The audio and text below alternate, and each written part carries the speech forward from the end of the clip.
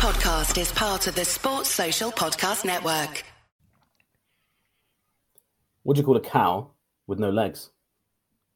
Ground beef. No.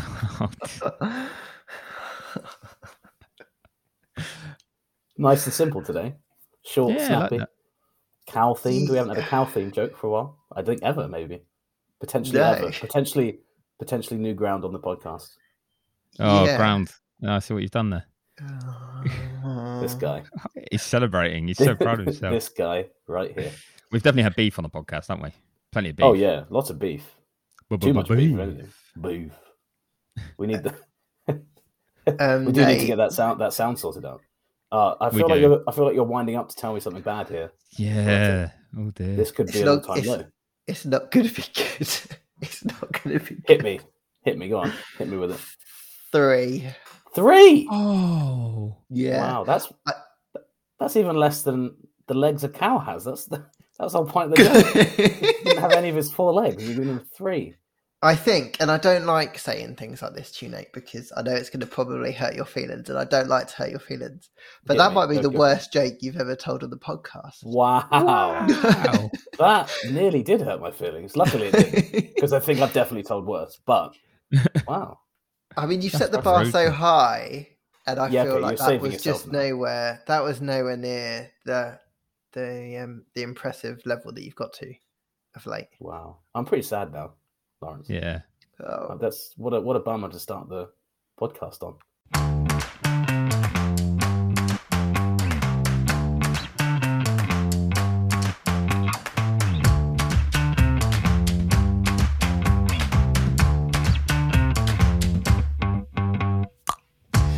Welcome to the Paddock, a podcast featuring stories following Formula One around the world. I'm Lawrence Bretto, senior writer at F1.com.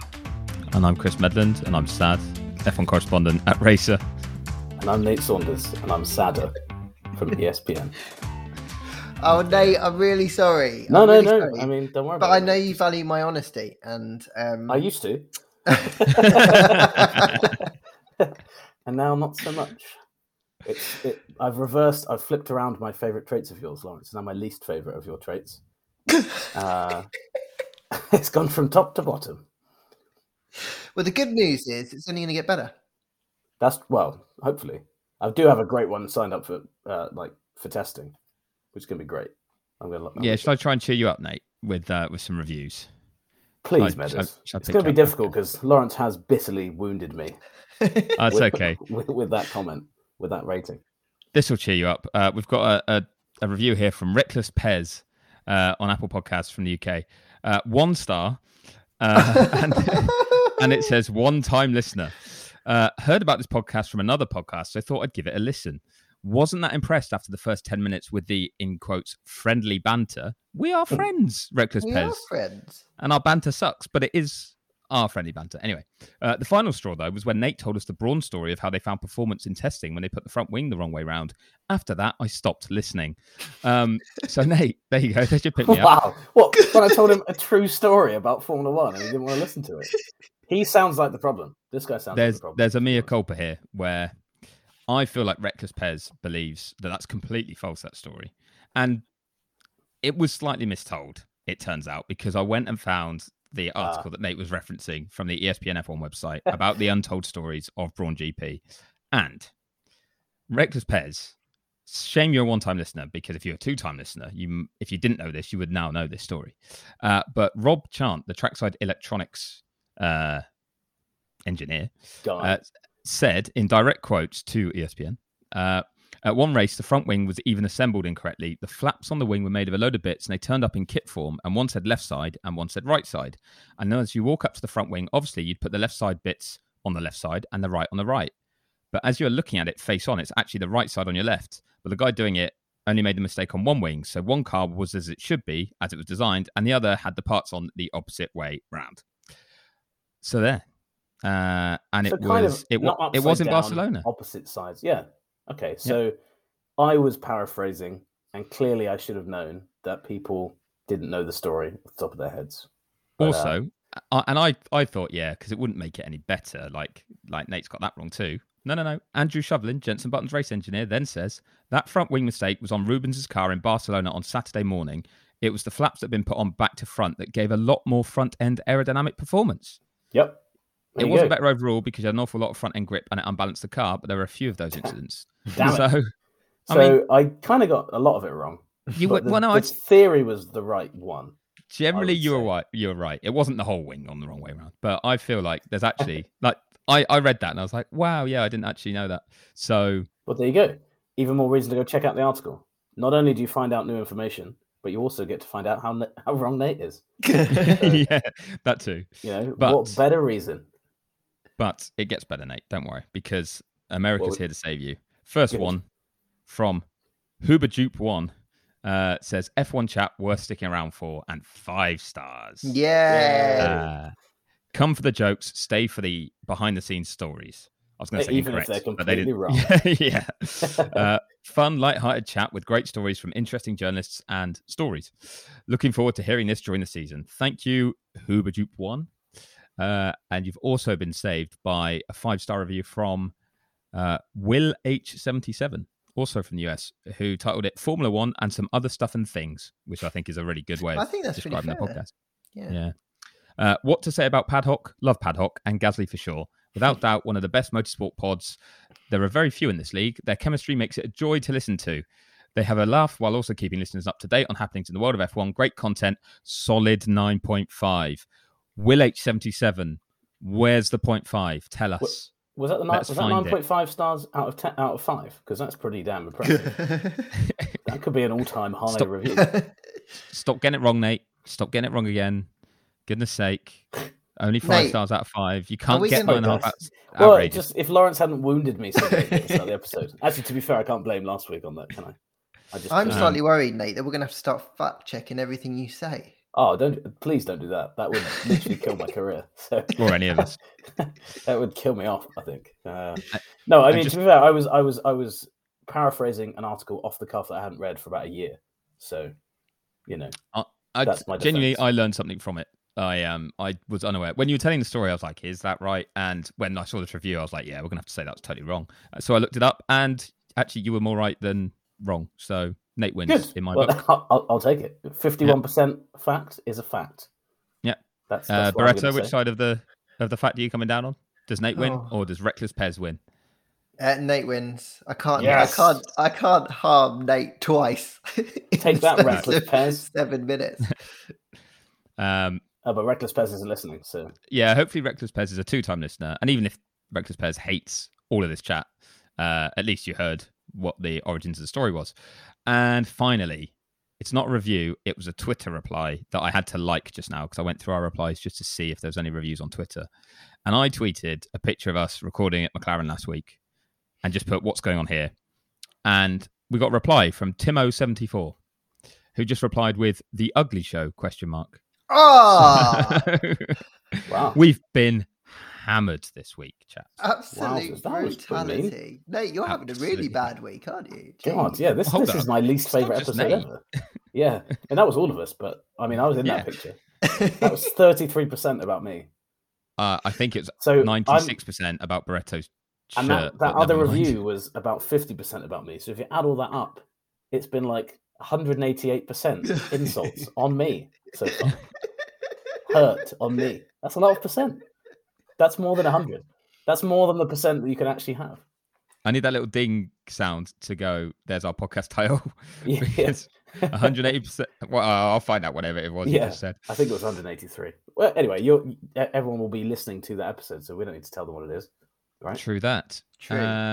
Barretto, save us with an actual story about Formula One. How was... Actually, let's be honest. For more hate for Nate and I, we've not gone anywhere the last 2 days. Mr. Barretto, he's been at the coalface. He's been there. I heard a great story about, so when Williams did their shakedown the other day, they put the entire car on the wrong way round.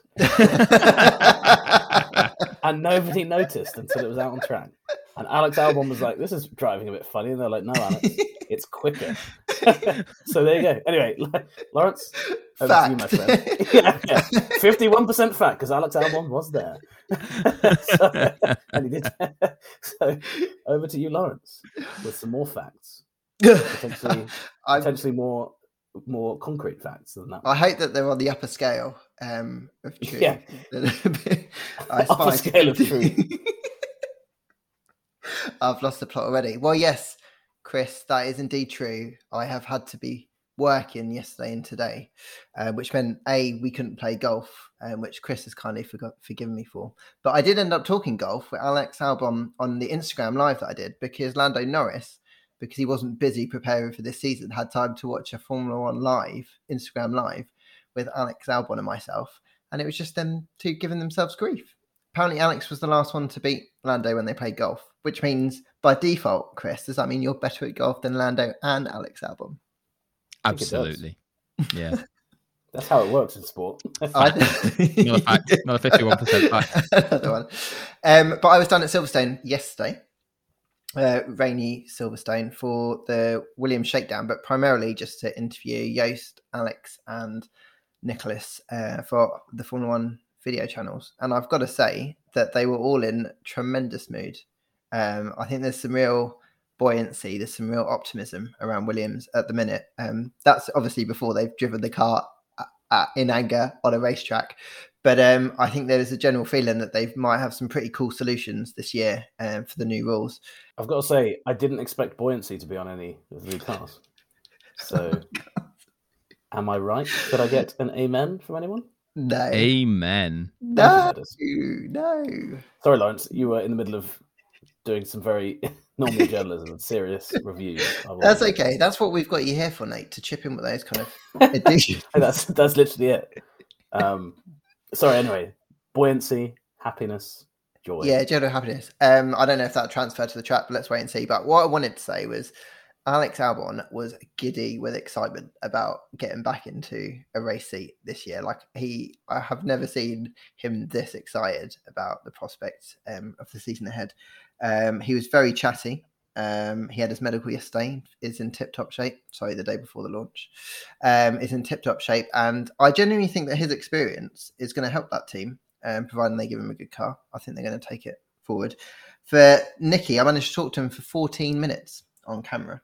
And the thing that I was surprised about most is that he was able to put behind everything that happened to him over Christmas. And, oh no, Meadows wants to say something. Well, you said you spoke to him for 14 minutes, but do you mean he spoke at you for 14 minutes? Because what I love about Latifi is he gives really good, long, detailed, fast-paced answers. Yes, he does. Transcribing his answers the other day was actually quite tricky because he speaks he's good answers, like you said. But I was like, geez, this guy is motoring through this. Hang on, but don't you have 140 word per minute shorthand, Nate? Let's not talk about that. 51% fact. Yeah. You're right. You're right. Nicky Latifi was talking at me. I just asked the questions, Meadows. No one wants to hear from me today. Apart from on this podcast where I make people listen to me. Well, debatable now, to be honest. No, you'll forgive me. I know you'll forgive 3 out of 10. Yeah, I'll probably by the end of the episode, mate. I can't even remember what I'm angry about. It was something to do with. Let's move on. Anyway, so let's get back to my Williams Brawn, story. I think. Something to do with Brawn. Yeah, that's it. Lawrence told a fake story about Brawn, and he. No, that definitely wasn't. No, you're not passing the buck to me, mate. No, the Brawn, not the buck. The Brawn. God, I'm sorry. I am in really bad form today. I apologise to everyone listening. Do you apologise, Nate, or is this just standard Nate? I just did, and I'd like to retract my apology and say that I don't apologise for anything, ever. One thing I wanted to pick up with you, Nate. On Twitter, you said that the Williams livery was your favourite ever livery, right? Of course, no, I said it was my favourite livery of the. I was like, this might be my favourite. And then I realised that. So we were together at McLaren, and you said exactly the same thing. Then on the day of the Aston, the day before, you said it was the best thing. I mean, where is it going to stop? I just like these cars. They just keep on one-upping themselves. And to be honest, since I've made that tweet, I then looked at the Aston again. I was like, that is pretty nice, isn't it? So I just don't know. I just like all of them equally. But I like that. The next one is always going to be my favourite. So the next one is Ferrari. Well, we can get your reaction to that now, Lawrence, because it was leaked. I saw a great tweet from Ben Hunt. It was like, I hope Ferrari aren't going to be making taps anytime soon because they can't stop all the leaks. Hey, that's good. Why didn't you start with that? No, you would have got a better score. That would have been topical. That would have been topical. Yeah, you've missed out big time there. Yeah, but most people wouldn't have known about the leaks, is what I was thinking. And also, damn it. So, Lawrence, it should be in your inbox now. Right, okay. So this is live reaction to the Ferrari that isn't out yet, but it's been leaked. So I've been at Enstone today, which I'll tell you about. Oh, look at that. It looks like a toy car. It does. Do you reckon that's actually it? Do you genuinely think that's it? Oh, it's on a stage. It probably is it, isn't it? Yeah, it looks like it. The one that's on the stage is the leak. The one that's like a white background that's going around looks like a fake. There's one with a white background with Binotto standing next to it. Don't think that's legit. This one's quite boxy. The side pod's quite boxy, isn't it? A little. It's quite sculpted though, look. And there's all the cooling louvres.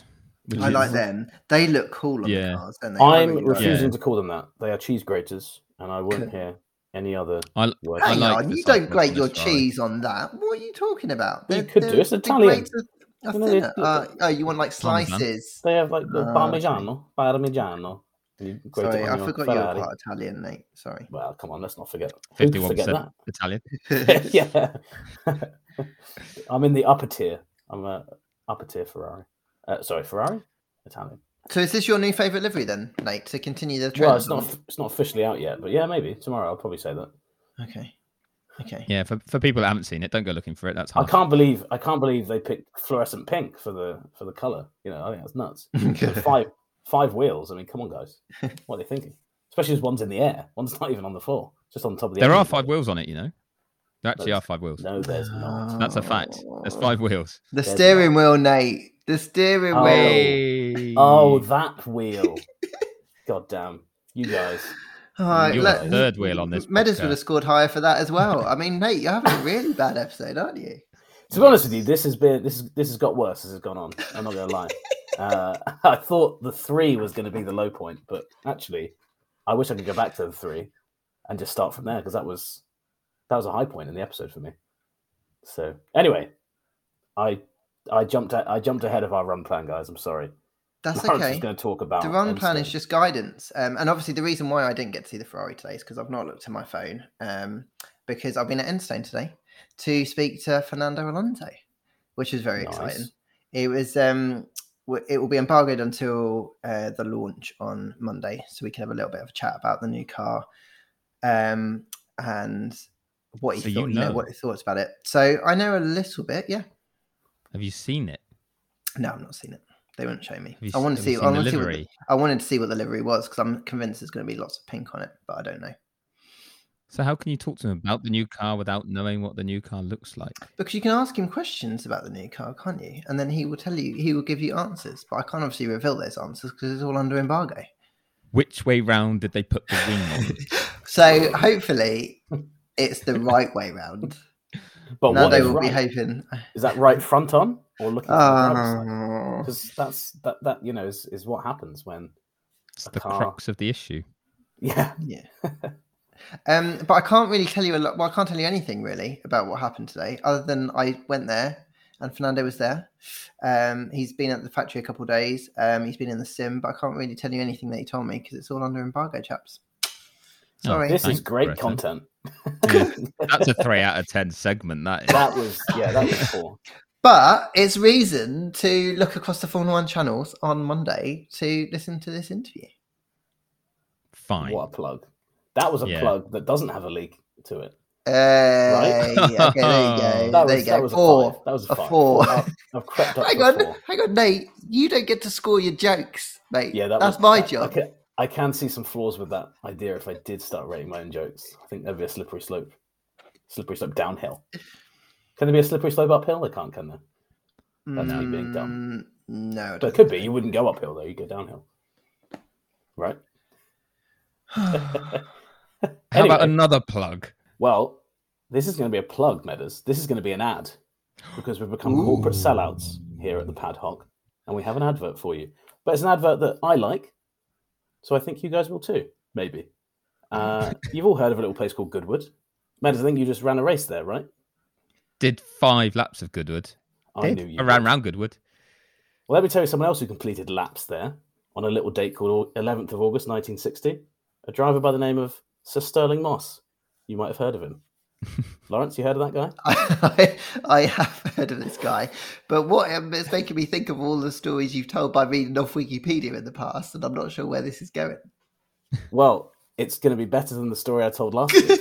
I can tell you that. So everybody knows Stirling Moss, like one of the greatest drivers of all time. The F1 wins, the fact that he clearly should have won a championship. It's insane that he didn't.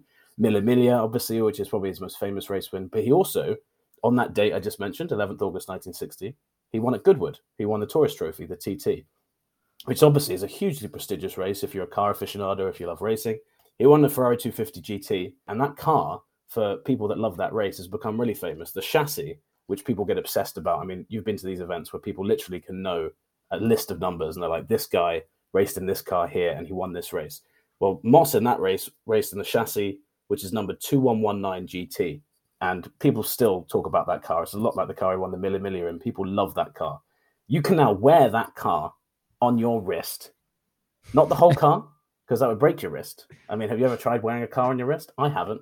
It sounds ridiculous. But you can wear a version of that car on your wrist by watchmakers Omologato, who make great motorsport watches. And they're our friends. And I've just got to tell you, before this podcast started, I spent about 20 minutes on their website looking through all these watches, and there's the Stirling Moss one I've just mentioned. It's watches made by race fans, for race fans.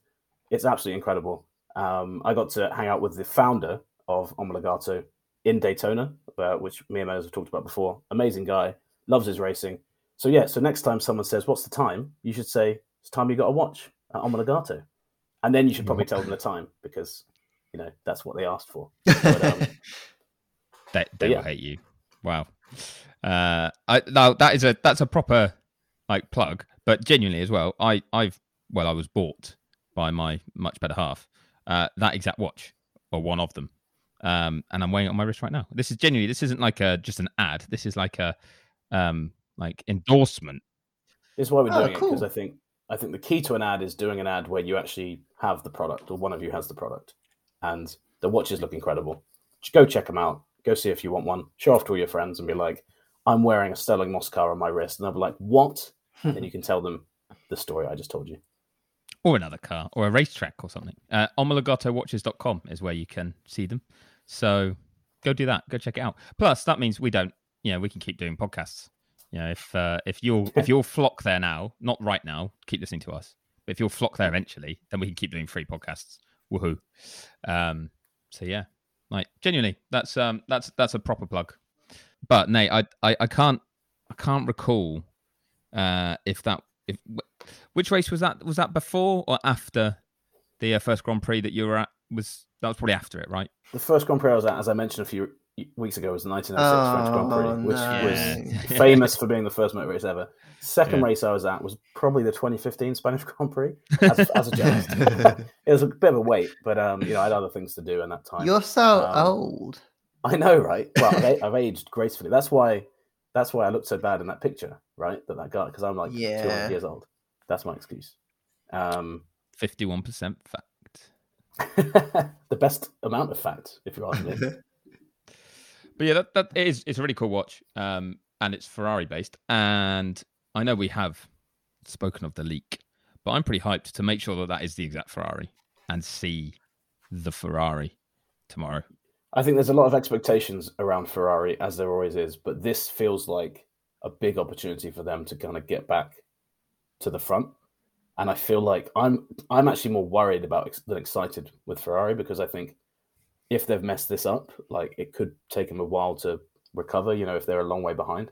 And I just can't deal with another like regulation change where Ferrari aren't the winning car. It doesn't sit right with me as someone who grew up as a Schumacher fan.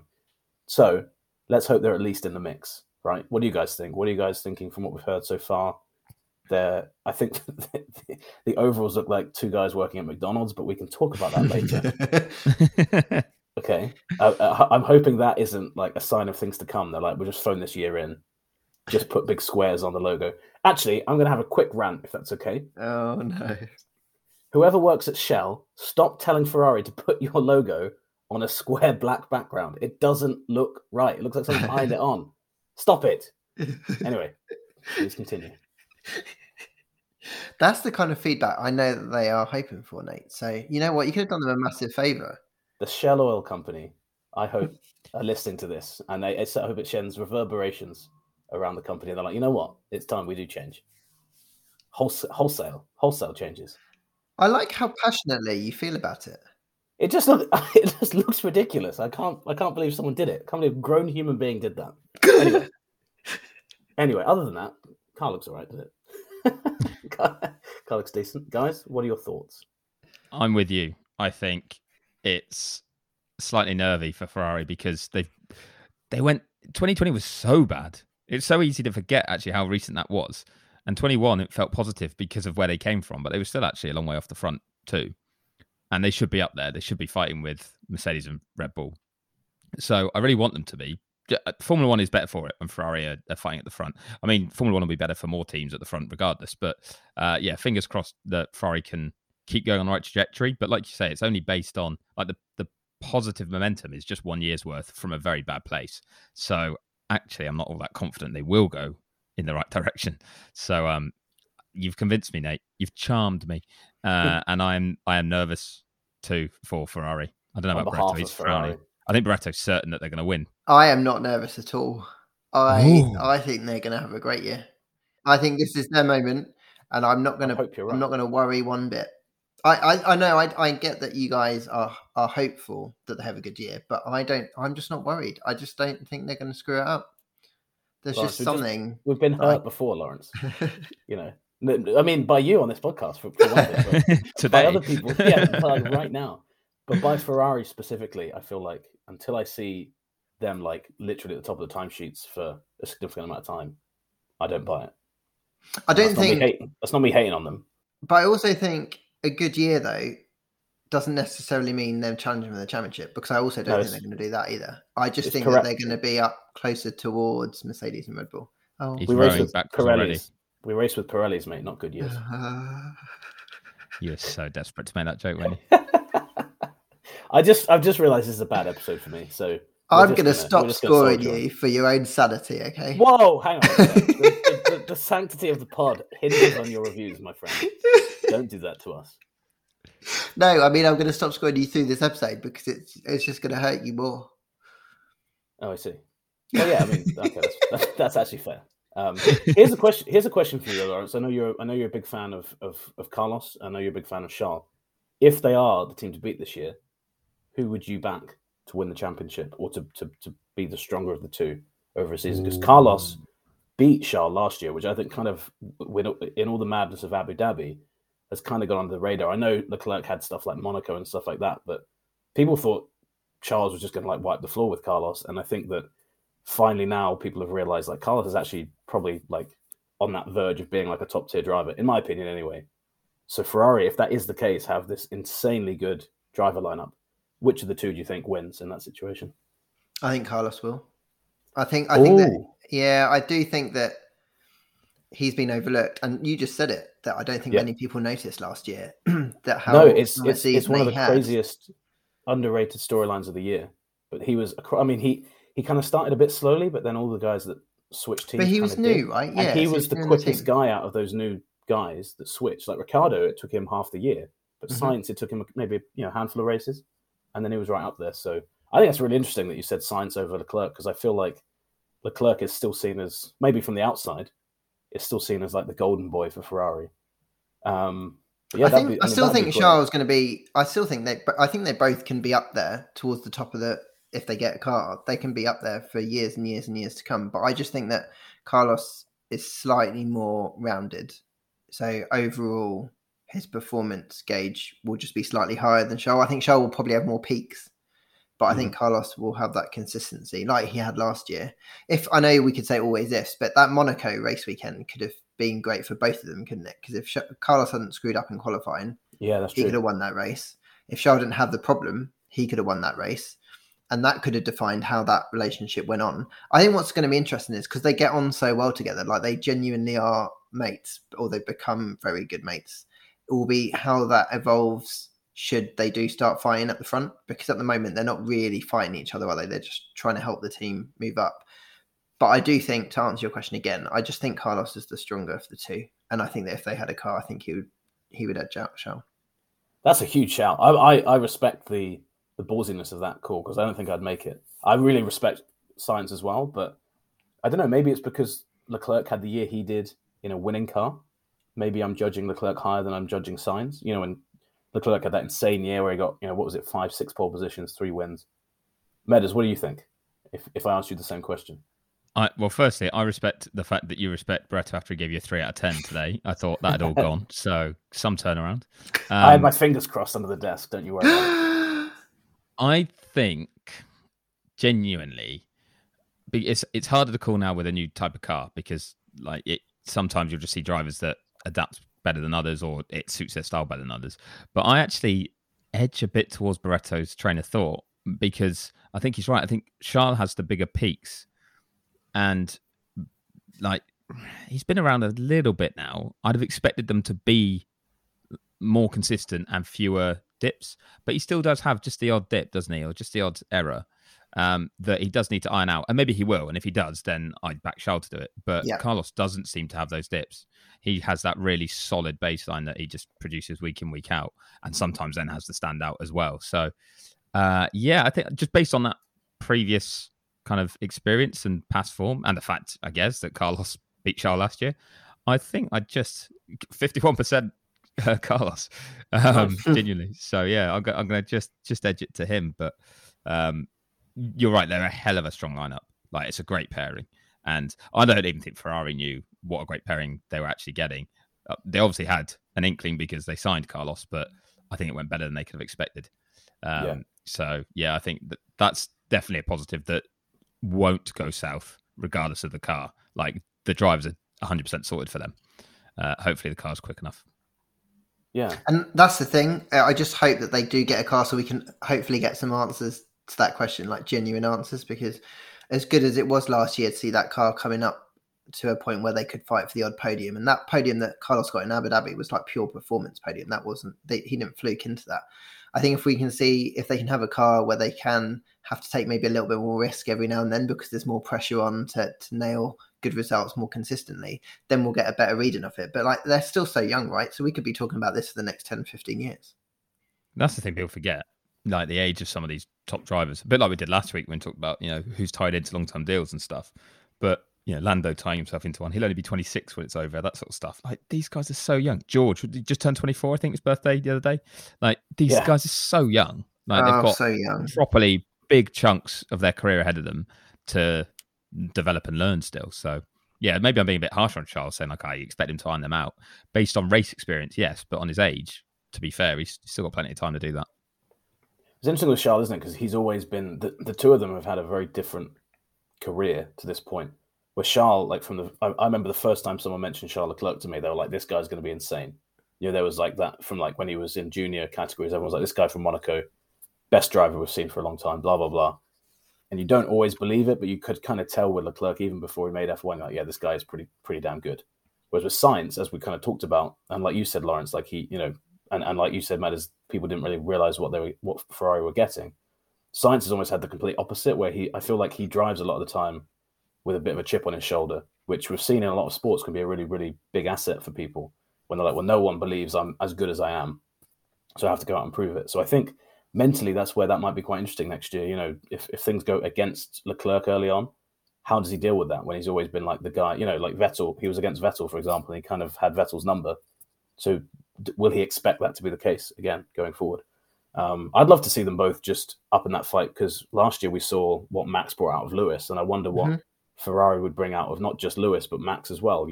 Does it elevate those two even further if they have Ferrari, or if they have Lando and Daniel at McLaren, pushing, or even Aston, who knows if they're up there as well. But that was one great thing about last year, was Lewis raised his game, which no one I think ever thought he could. So there was a shake of the head there. Was that Aston?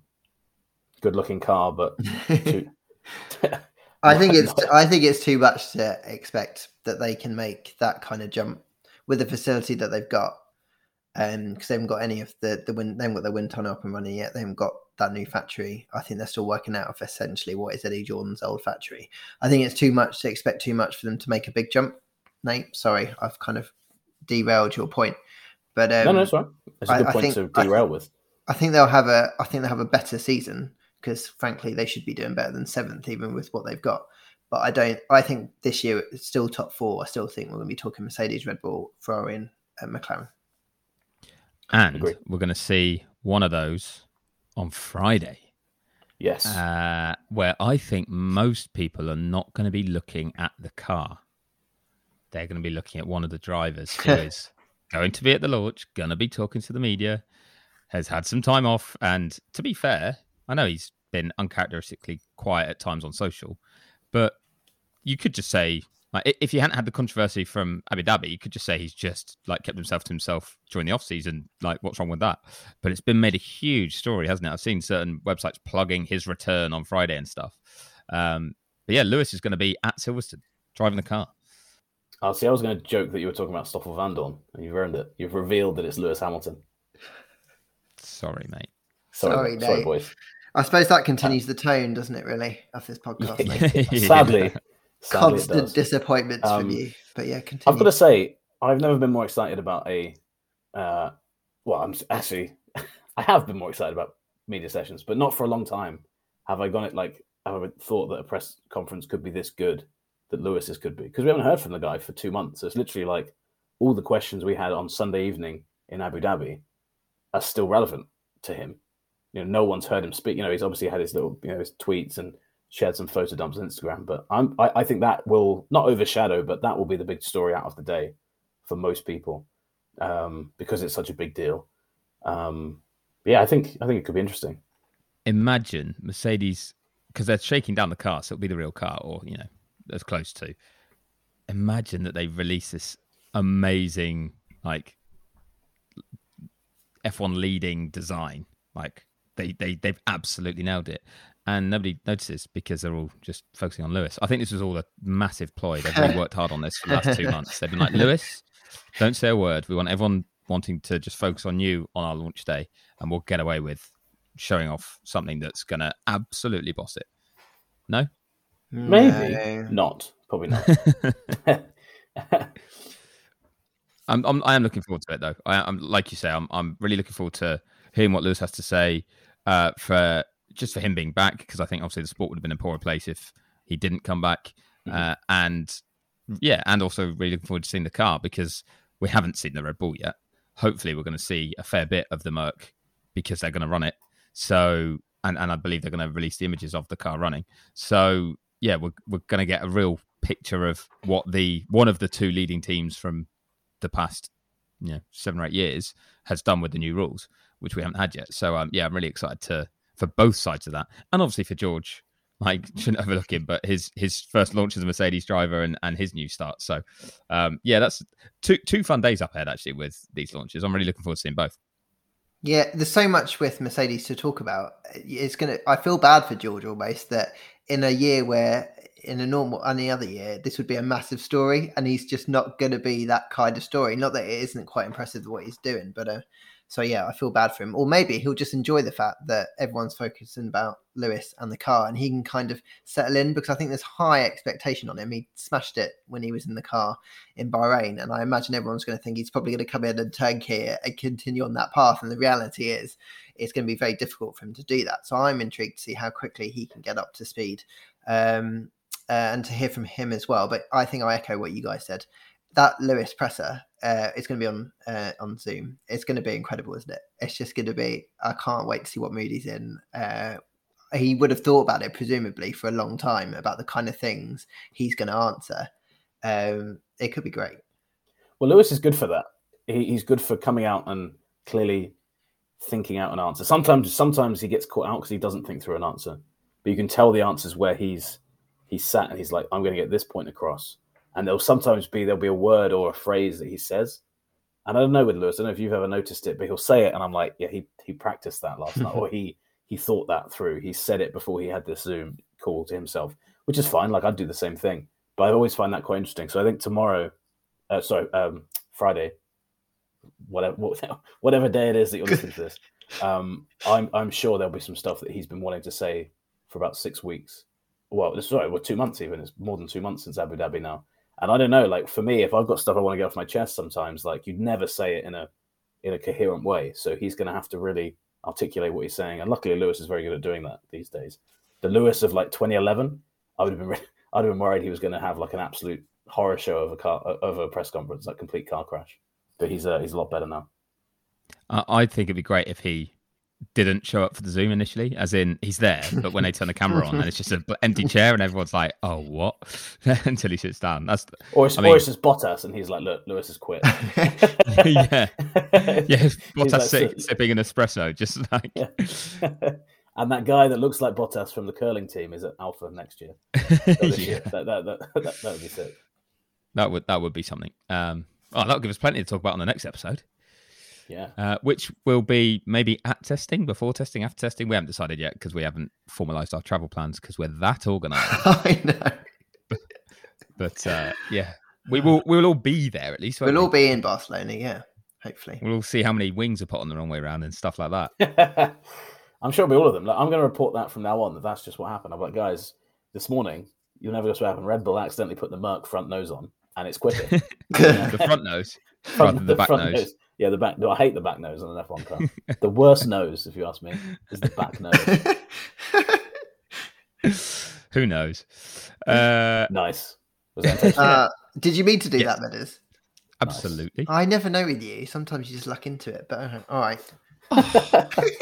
Lawrence is savage today. I have been savage, and it's very unlike me. And I better stop now because I don't like doing that because I like you guys. I think you enjoyed it secretly. You've enjoyed that, haven't you? Lawrence is grinning like a Cheshire cat here. Yeah, he's had a lot. Maybe we should end. Maybe we should end before he just insults more people. Like he just starts tearing into Formula One. All right, yeah, okay. Let's end it. All right, chaps. Well, it's been a pleasure. Please say that next time we probably do this, it'll be in person. So look forward to seeing your faces. Ugly faces, according to one of our listeners. I don't think that's the case. Probably more than one of our listeners, to be fair, but only one of them vocalised it on Twitter. We've all got faces for radio, boys. Faces for radio. Remember that. Thanks to everyone who left reviews, positive or negative. We welcome them, don't we, boys? And whatever it is, we want to hear from you. Yes, although less of the negative, please. It just hurts. It's painful. I hope you don't cry yourself to sleep tonight, Nate. Huh? Sorry, I'm already out of it. I'm already dwelling on the sadness. Right. Remember to hit the subscribe button and follow us on our social channels. You can read Nate's work on ESPN.com, Meadows' work on Racer.com, and my work on F1.com. We will do this again very, very soon. Oh, sadness.